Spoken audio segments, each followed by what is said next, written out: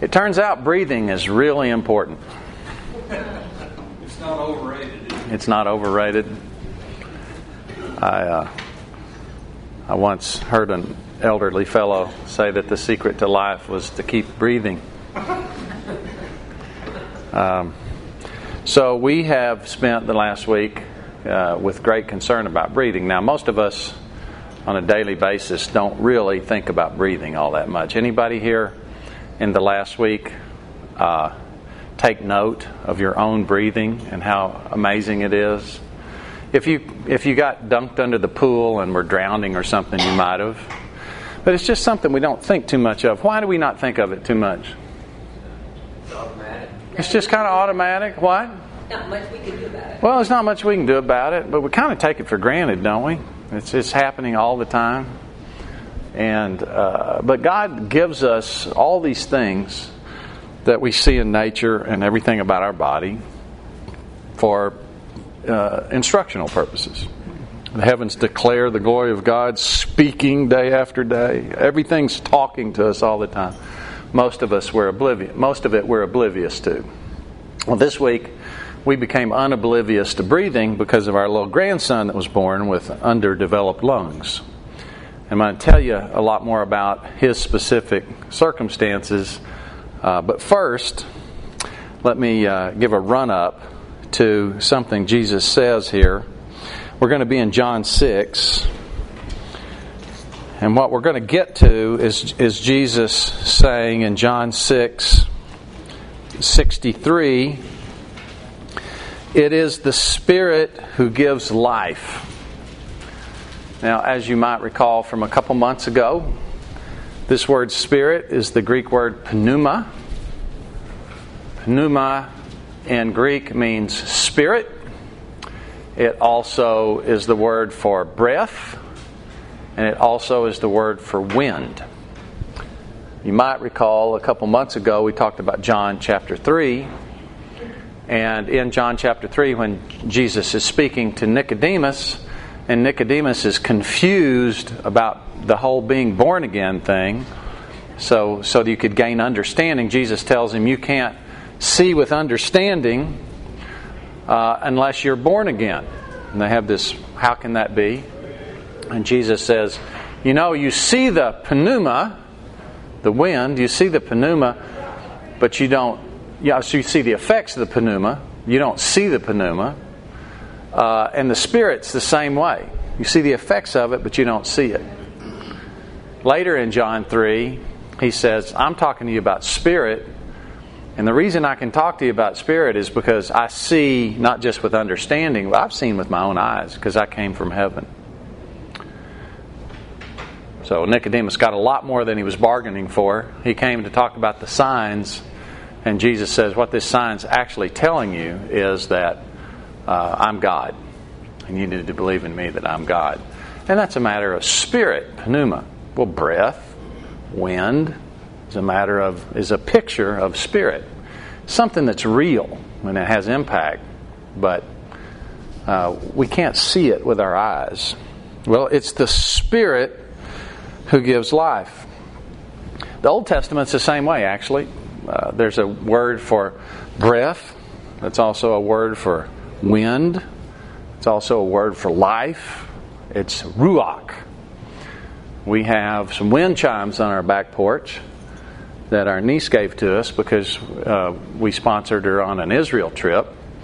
And every time the wind blows, it's a reminder of ruach, because she put this verse on there of ruach, because when we were in Israel, our guide made a big point of that ruach is a Hebrew word for wind, and every time the wind would blow, George, our guide, would stop, and he would say, God is here. Because the wind is a reminder of ruach. We have a lot of reminders of God here in our locale. We should embrace it. It's the Spirit who gives life. The flesh profits nothing. The words that I speak to you are spirit. They are life. There's some of you who do not believe. So let's do a run-up to how Jesus gets to this point here from John chapter 6. Now, John chapter 6 uses the word life a large number of times. Verse 27, do not labor for the food which perishes, but the food which endures to everlasting life. Verse 33, for the bread of God is he who comes down from heaven and gives life to the world. Verse 35, and Jesus said to them, I'm the bread of life. Verse 40, everyone who sees the Son and believes in him may have everlasting life. Verse 47, he who believes in me has everlasting life. Verse 51, I am the living bread which came down from heaven. If anyone eats of this bread, he will live forever. And the bread I shall give is my flesh, which I shall give for the life of the world. Verse 53, if you don't eat the flesh of the Son of Man and drink His blood, you have no life in you. Verse 54, whoever eats my flesh and drinks my blood has eternal life. Verse 57, as the living Father sent me, and as I live because of the Father, so he who feeds on me will live because of me. Verse 58, he who eats this bread will live forever. Verse 63, it's the Spirit who gives life. What do you think this passage is about? Now, all these words, living, life, they're all derivatives of the word Zoe. We get our word zoology from this word. And this is one of the things that's somewhat confusing about translations, because life is often a translation not of Zoe, but of psuche. We get our word psychology from it. Psuche shows up in the Bible all the time, and half the time it's translated life, and the other half of the time it's translated a different word. Anybody know what it is? Psuche. Soul. Yeah, half the time it's life, half the time it's soul. How do the translators decide which one it's times? Whether it's life or soul? It's whether they're trying to slant it towards salvation or not. If they're trying to slant it towards this is something to figure out if you're really saved or not, they say soul. The rest of the time they say life. I'm telling you, it ought to always say life. And this Zoe, if we were putting a more robust translation, we would say something like life quality or fulfillment or something like this. Because Zoe never refers to whether you're... That's psuche. There's another word for life, bios. We get our word biology from it. And bios is more like our, when you meet somebody and hey, I'm Jim, I'm Fred. Oh, okay, what do you do? That's bios. What's your life? What's your activity in life? So, but the breathing life is psuche, and the Zoe is whether your life's fulfilling or not. And that's what we're talking about here, having a fulfilling life. Is everybody he's talking to in this passage breathing? Are we concerned about whether they're breathing? We're not concerned about that, right?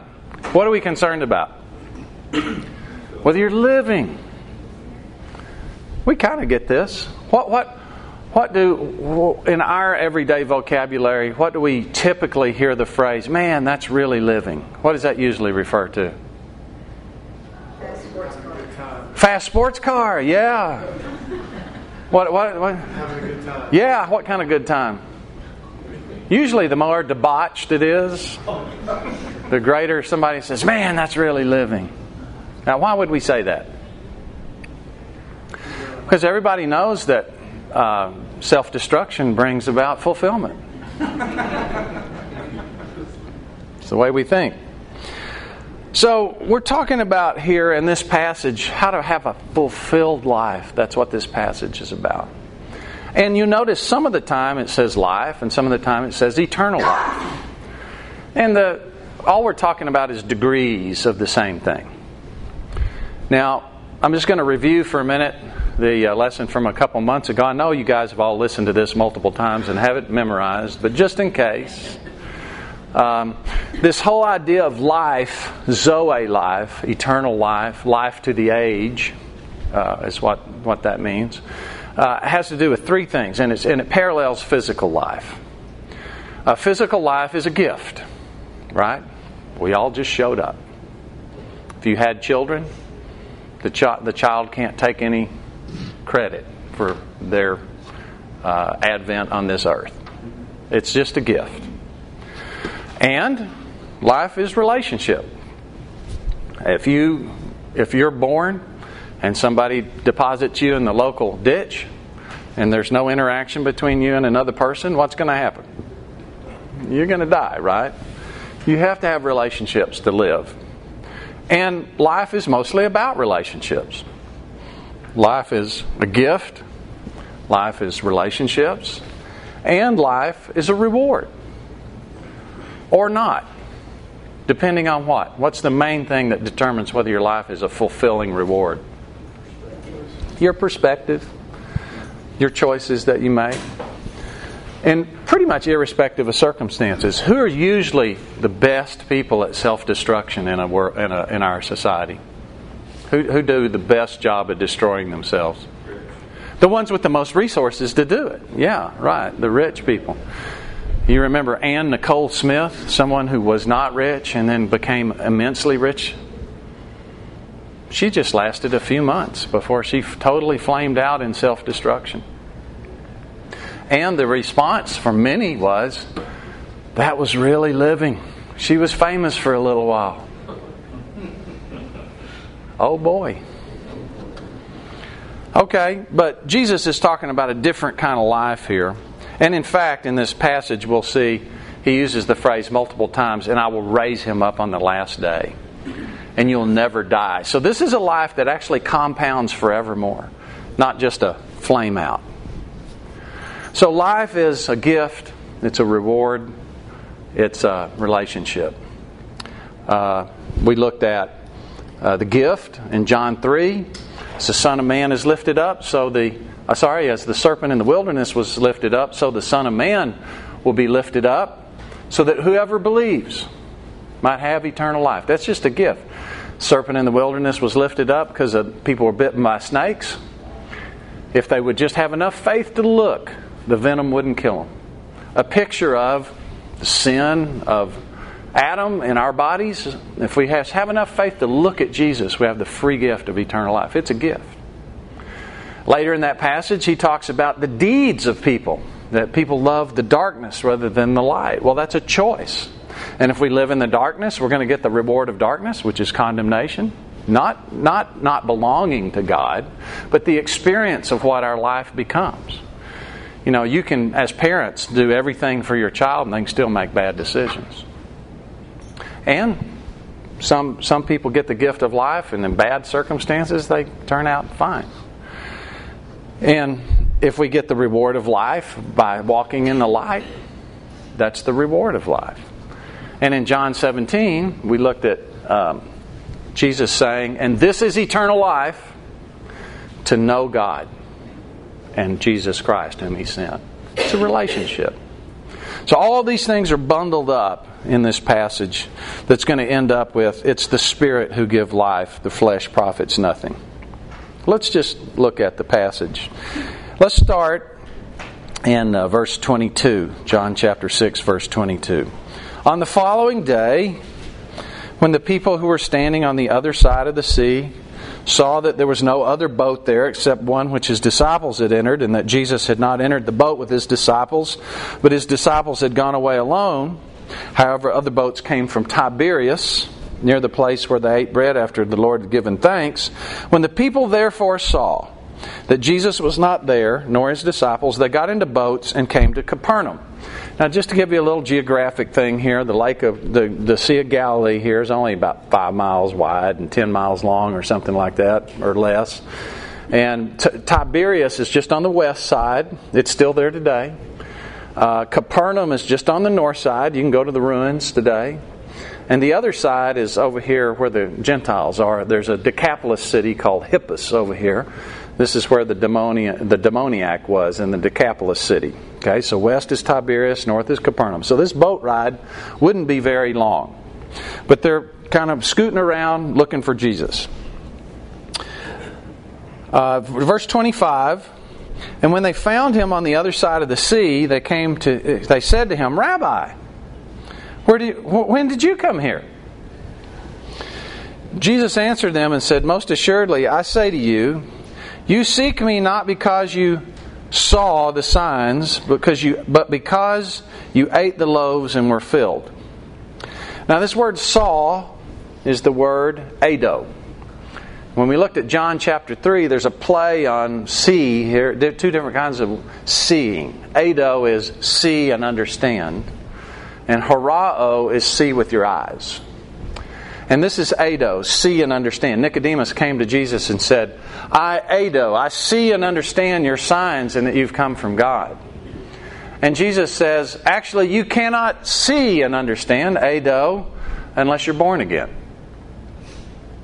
And later in John 3, Jesus says, the reason I know all this is because I see horao, I see these things. I see the Spirit because I'm from heaven.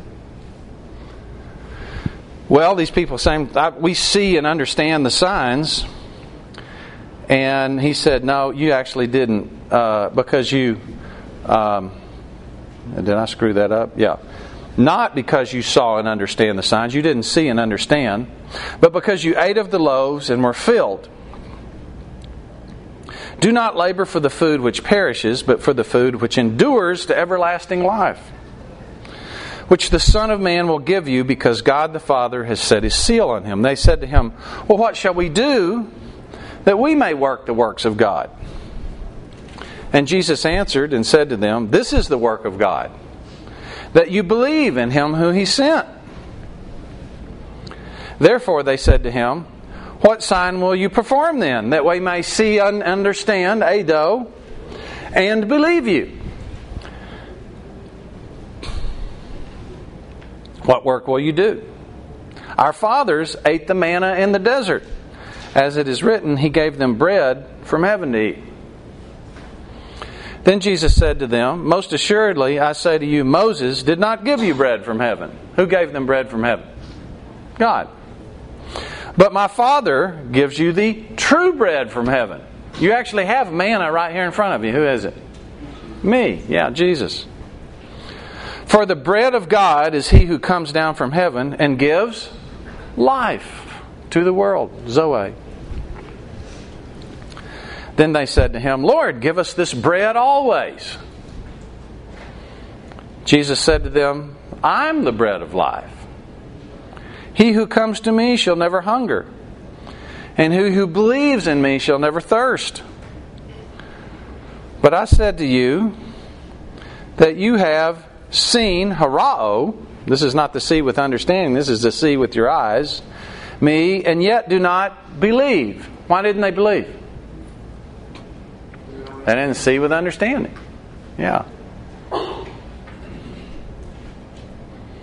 All that the Father gives me, all that the Father gives me will come to me. And the one who comes to me I will by no means cast out. For I've come down from heaven not to do my own will, but the will of Him who sent me. This is the will of the Father who sent me, that of all He has given me I should lose nothing, but should raise it up on the last day. What is raising up on the last day overcoming?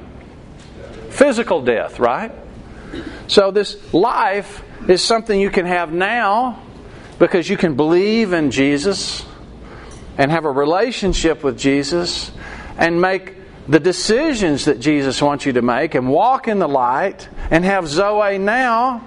And when you're raised up on the last day, it just compounds on.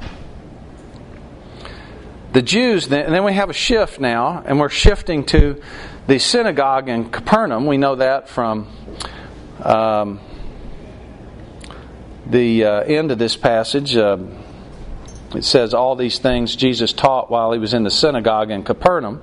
So he's got this interaction with the crowd, and then he shifts to kind of the stuff he said in Capernaum, because what he says to the crowd starts reverberating around.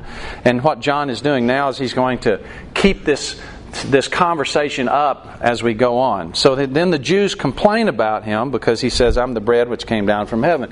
When you see Jew in the New Testament here, it's not talking about an Israelite. It's talking about a particular subset of Israelites, those from a particular place, which is Judea. Yeah, the Jew is from Judea.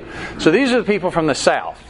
Remember, we're up here in the north with the people who came back from the Babylonian captivity later, brought their synagogues with them, their studying of the Torah, which had developed in Babylon. If you're 15 years old, you know the entire Old Testament by heart. If you're a male, you know big chunks of it. If you're a female, and this is so now the Jews who are the guys who came back earlier. They came back from the captivity earlier, and they have more status in the country. They're coming up and checking Jesus out, and they're complaining. And what are they complaining about? Because he said, I'm the bread which came down from heaven. Why would they complain about that? It doesn't make any sense. Well, no, it does make sense. They understand completely what he's saying. What's he saying? He came from heaven, so what? He's making himself equal with God, right? And they have this whole thing, we got to protect God. Really, they're protecting their own power. We find out at the end of the story. But this is blasphemy to them. So and they said, is this not Jesus, the son of Joseph, whose father and mother we ado? We see with understanding that's a father and a mother. Did they ado? Not really. They did not.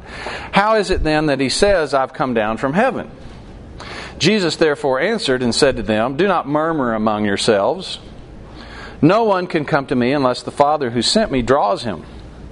And I will raise him up at the last day. It is written in the prophets, and they shall all be taught by God. Therefore everyone who has heard and learned from the Father comes to me. So since they're not coming to him, what's he telling them? They haven't done. Heard and learned from the Father, right? He's given them. It's pretty insulting because the Jews consider that they are the godly people who know most about the Father, and they're here protecting His name, Yahweh, the name of Yahweh. You got to protect Yahweh's name. You're blaspheming Yahweh.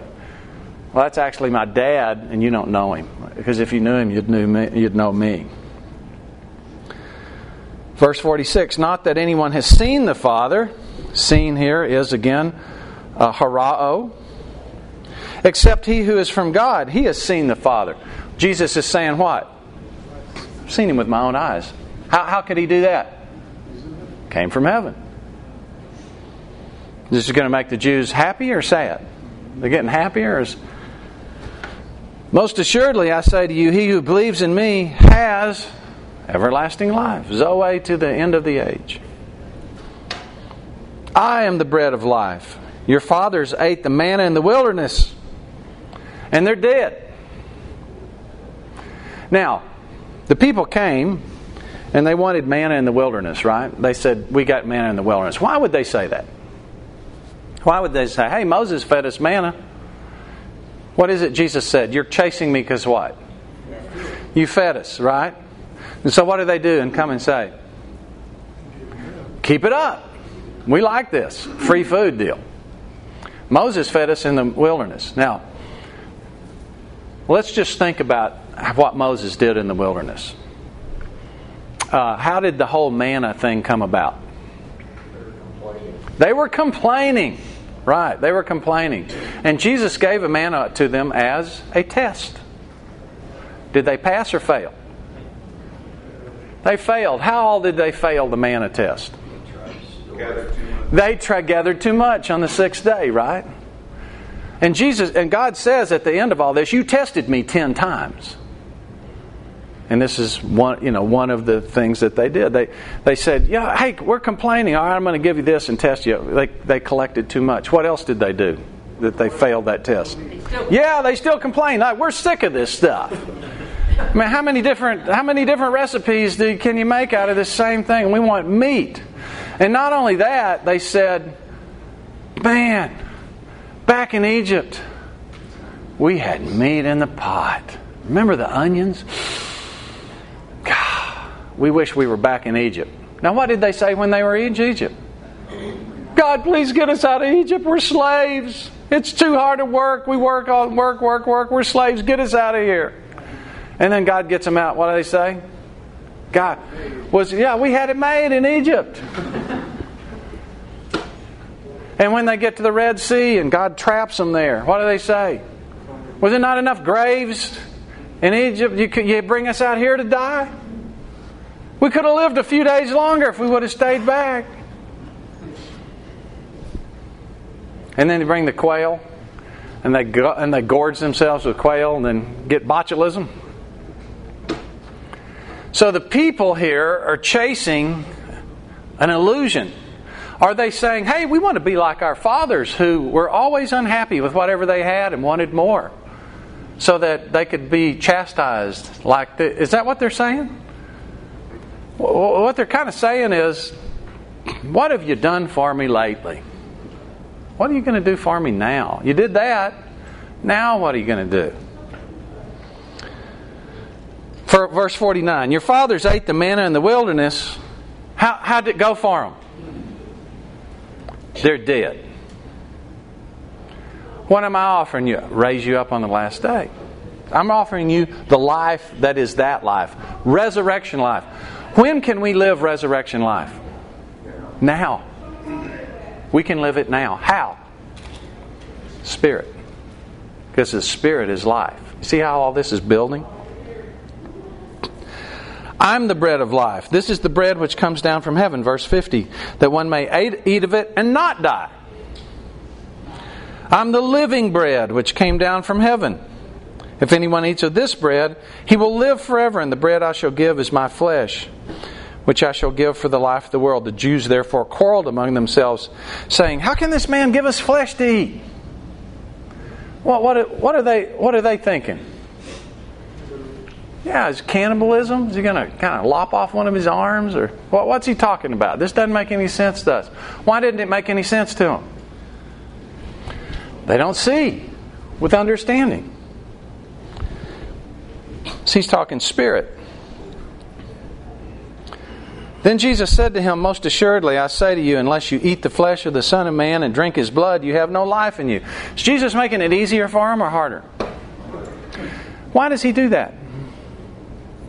Isn't God obligated to make this easy for us? Or is it easy? What's the fundamental problem here? They just don't have eyes to see. Yeah, you start to him who has little. What he has will be taken away, and to him who has much, more will be given. A little bit of faith is all it takes, and God says, "Man, I'll build on that, build on that, build on." You don't have any faith. Well, this just doesn't work. Actually, God would be doing us a disservice if He rewarded lack of faith, right? Verse 54, whoever eats my flesh and drinks my blood has eternal life. So it's not just a gift, it's a reward. The way we have a reward on an ongoing basis is living this spirit life. And I'll raise him up on the last day. Same power. Same power happens. For my flesh is food indeed, and my blood is drink indeed. By the way, this passage has been grossly misunderstood for thousands of years by the church, by saying that this is all done through the instrument of communion, that actually when you take a piece of bread and drink a cup of wine, it actually turns into Jesus' blood, and this is where they get this from. Is Jesus speaking literally here? He's speaking figuratively about what? What's the whole point of this? Spirit and life. And we had the church take this wonderful spirit and life passage and turn it into one of the greatest fundraising efforts of all times. You can go to Europe and you can see the wonderful structures that were built raising money off of this. Verse 55, for my flesh is food indeed, my blood is drink indeed. He who eats my flesh and drink my blood abides in me. Now we're at John 15, we're abiding. How do you abide? You abide in Christ by eating His flesh and drinking His blood. And we'll see how to do that here in a minute. As the living Father sent me, and I live because of the Father, so he who feeds on me will live because of me. This is the bread which came down out of heaven. Not as your father ate the manna and are dead. He who eats this bread will live, Zoe, indefinitely. These things he said in the synagogue as he taught in Capernaum. So we've moved from the hillside to Capernaum. But it's the same conversation. You see the seamless message? Therefore, many of his disciples, his followers, his learners, when they heard this, says, this is a hard saying. Who can understand it? Literally says, who can hear it? Jesus knew, this is Ado again, see with understanding, in himself that his disciples complained about this. And he said to them, does this offend you? Are you offended by God? Is there something God's doing that's offending you? Have you ever been offended by God? I think all of us have. We'll talk about that more in a minute, perhaps. Does this offend you? What then if you should see the Son of Man ascend where He was before? What's it? Why did He say that? Because that's going to offend them even more. Why would going back to heaven offend them even more? Because that's not what He's supposed to do. What's He supposed to do? Yeah, bring the manna. Save them from the Romans. But if He goes back to heaven, and why did He go back to heaven? He says, better for me to go back to heaven because I can send the Spirit. It is the Spirit who gives life. The flesh profits nothing. The words I speak to you are spirit and they're life. I'm not talking to you about physical things. I don't want you to eat my skin. I want you to ingest my words. The words I speak are the pneuma, the breath. So now I'm going to talk to you about a little grandson. I didn't know they're going to be here, so I may not make it.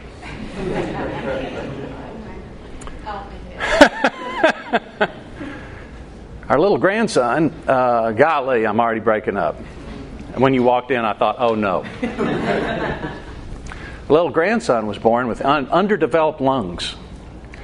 And this is my sort of second, third, fourth hand poor medical understanding I'm going to give you here. But basically, lungs just weren't developed enough to get enough air.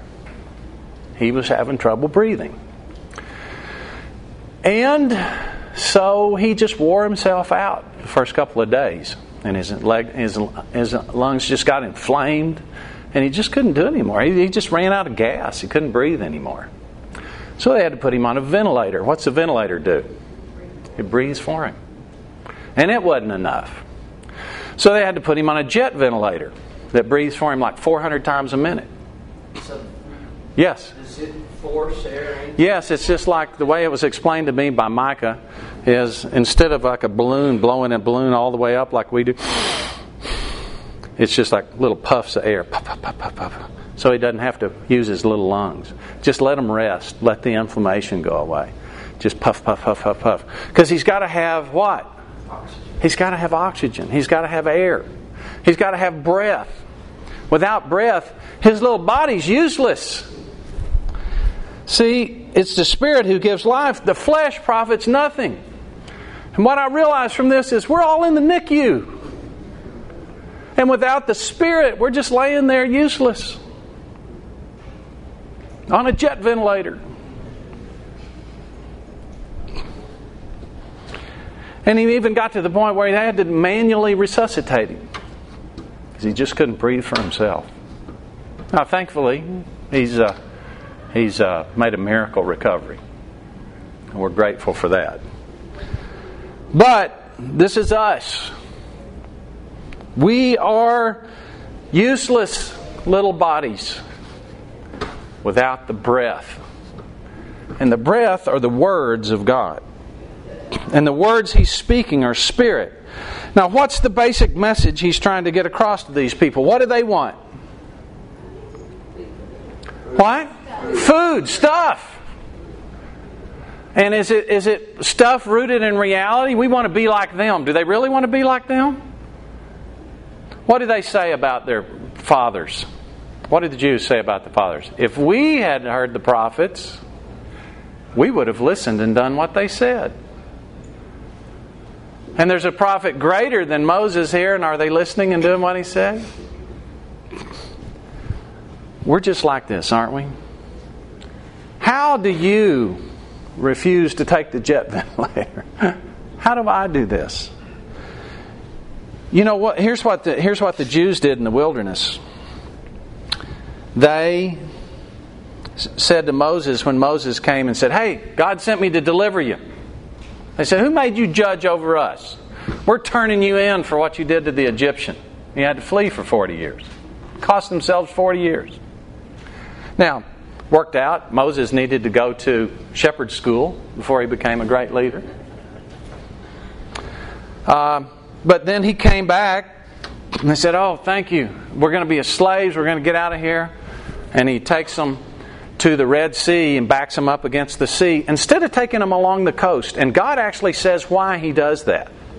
He says, if I take them along the coast, they'll have to fight wars. And if they have to fight wars, they'll flee back to Egypt again. Because they're not ready for that yet.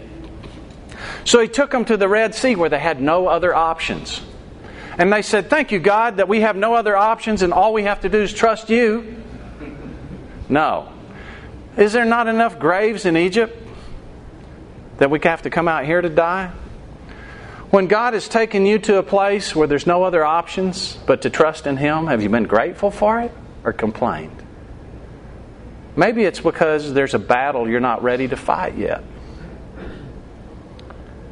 Well, and then they got out and they didn't have any water to drink.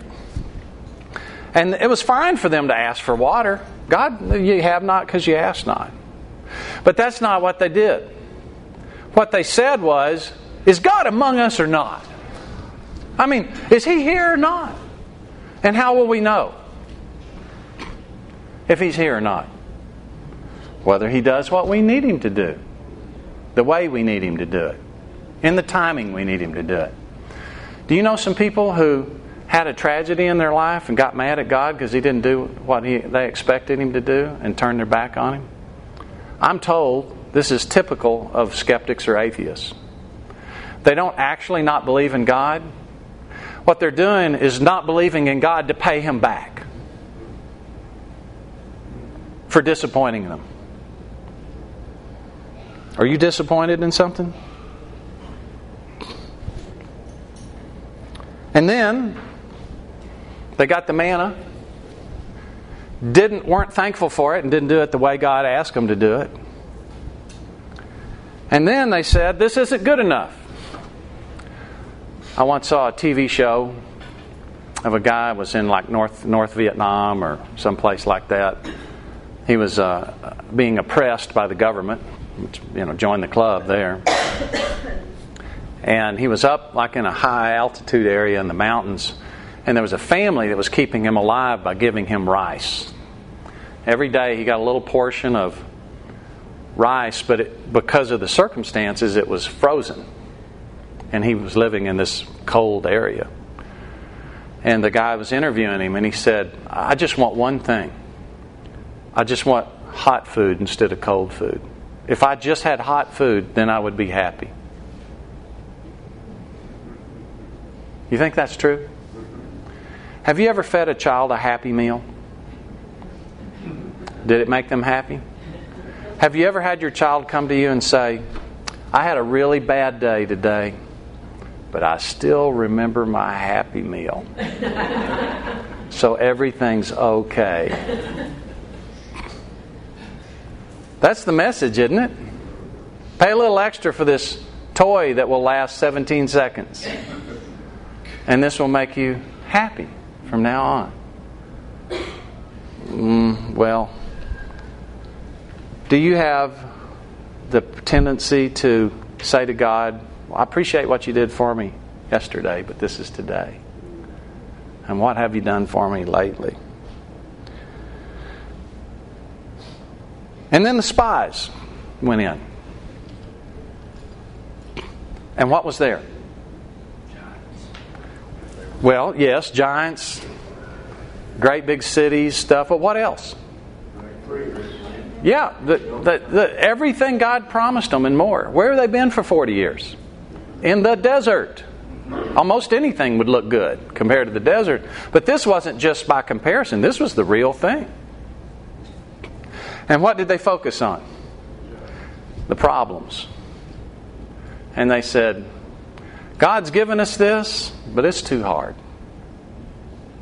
We appreciate His efforts on our behalf, but it's just not adequate. We don't want to do the work and take the risk of possessing what He's given us to possess. Well, these are the words of life. And if we're going to be something other than a useless little child laying in an incubator, we have to take this spirit of these words and put them into action. Not to have the gift. Life's just a gift. And God will jet ventilate us to keep the gift alive. We don't have to worry about that. The children wandering in the wilderness threw away their possession. But what did God do for them? Fed them. Kept their clothes from wearing out. Gave them water from a rock that they carried around. I mean, in our culture, we call that retiring in Scottsdale. On Social Security. With a full 401k. Everything's provided for you. That's what supposedly we like. I don't know if they built a golf course. There's plenty of space for it. But what God wanted them to do was possess the possession. God will care for us. He'll keep us alive, in the sense of the gift of life. The question is, will we possess the possession of life? And in order to do that, we have to accept whatever comes. Ask for what God, ask and receive. Accept what comes, and walk in the faith that God knows best. Well,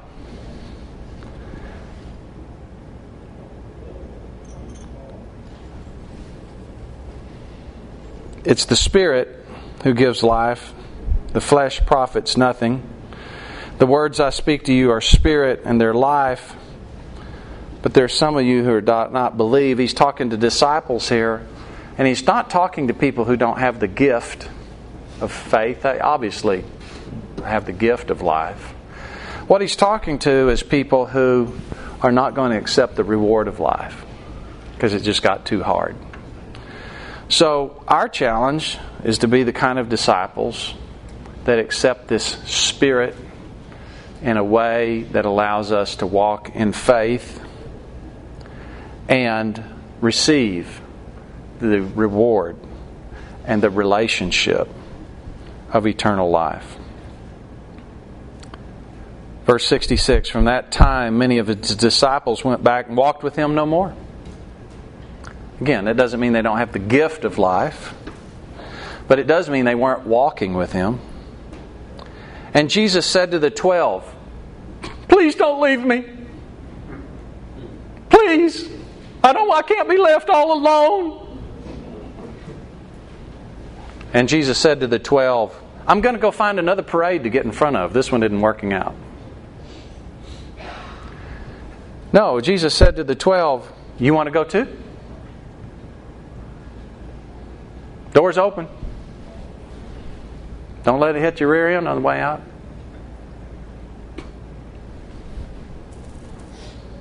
Jesus does not coerce followers. He invites followers. But Simon Peter said, Lord, where would we go? You have the words of eternal life. Somebody was listening. Now, isn't it wonderful that the most goofiest of all the disciples, the curly of the 12 stooges, is the one that got it? Do you screw up a lot too? Well, join the crowd. So did Peter.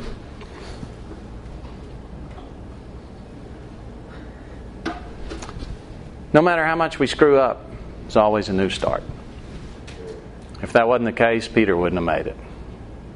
Peter walked with him no more for a while too. But then he came back because he knew he had the words of eternal life. God, thank you for little Cooper and his life and for preserving him. But also thank you for the little example you gave us that the Spirit is what gives life and the flesh profits nothing. And these words that you've given, these words of chastisement to us who tend to want things our way, walk away when things are too hard, get disappointed because things aren't happening the way we expect them to, or always act in discontentment because we're not satisfied with the last thing, we want the next thing. God, I pray that you just help us see with understanding. And just like Simon Peter, know that there's no place else to go that's constructive. All this thing the world calls really living is actually dying in the wilderness. And I ask, Lord, that you would give us the grace of understanding, to see with understanding, that we may walk in this Spirit and not miss out on any of the life that you have for us as a reward, and that in doing so we may come to know you because we walk with you by faith, and in doing so we gain that reward of knowing you. In Jesus' name, amen. Well, I did better than I thought I was going to.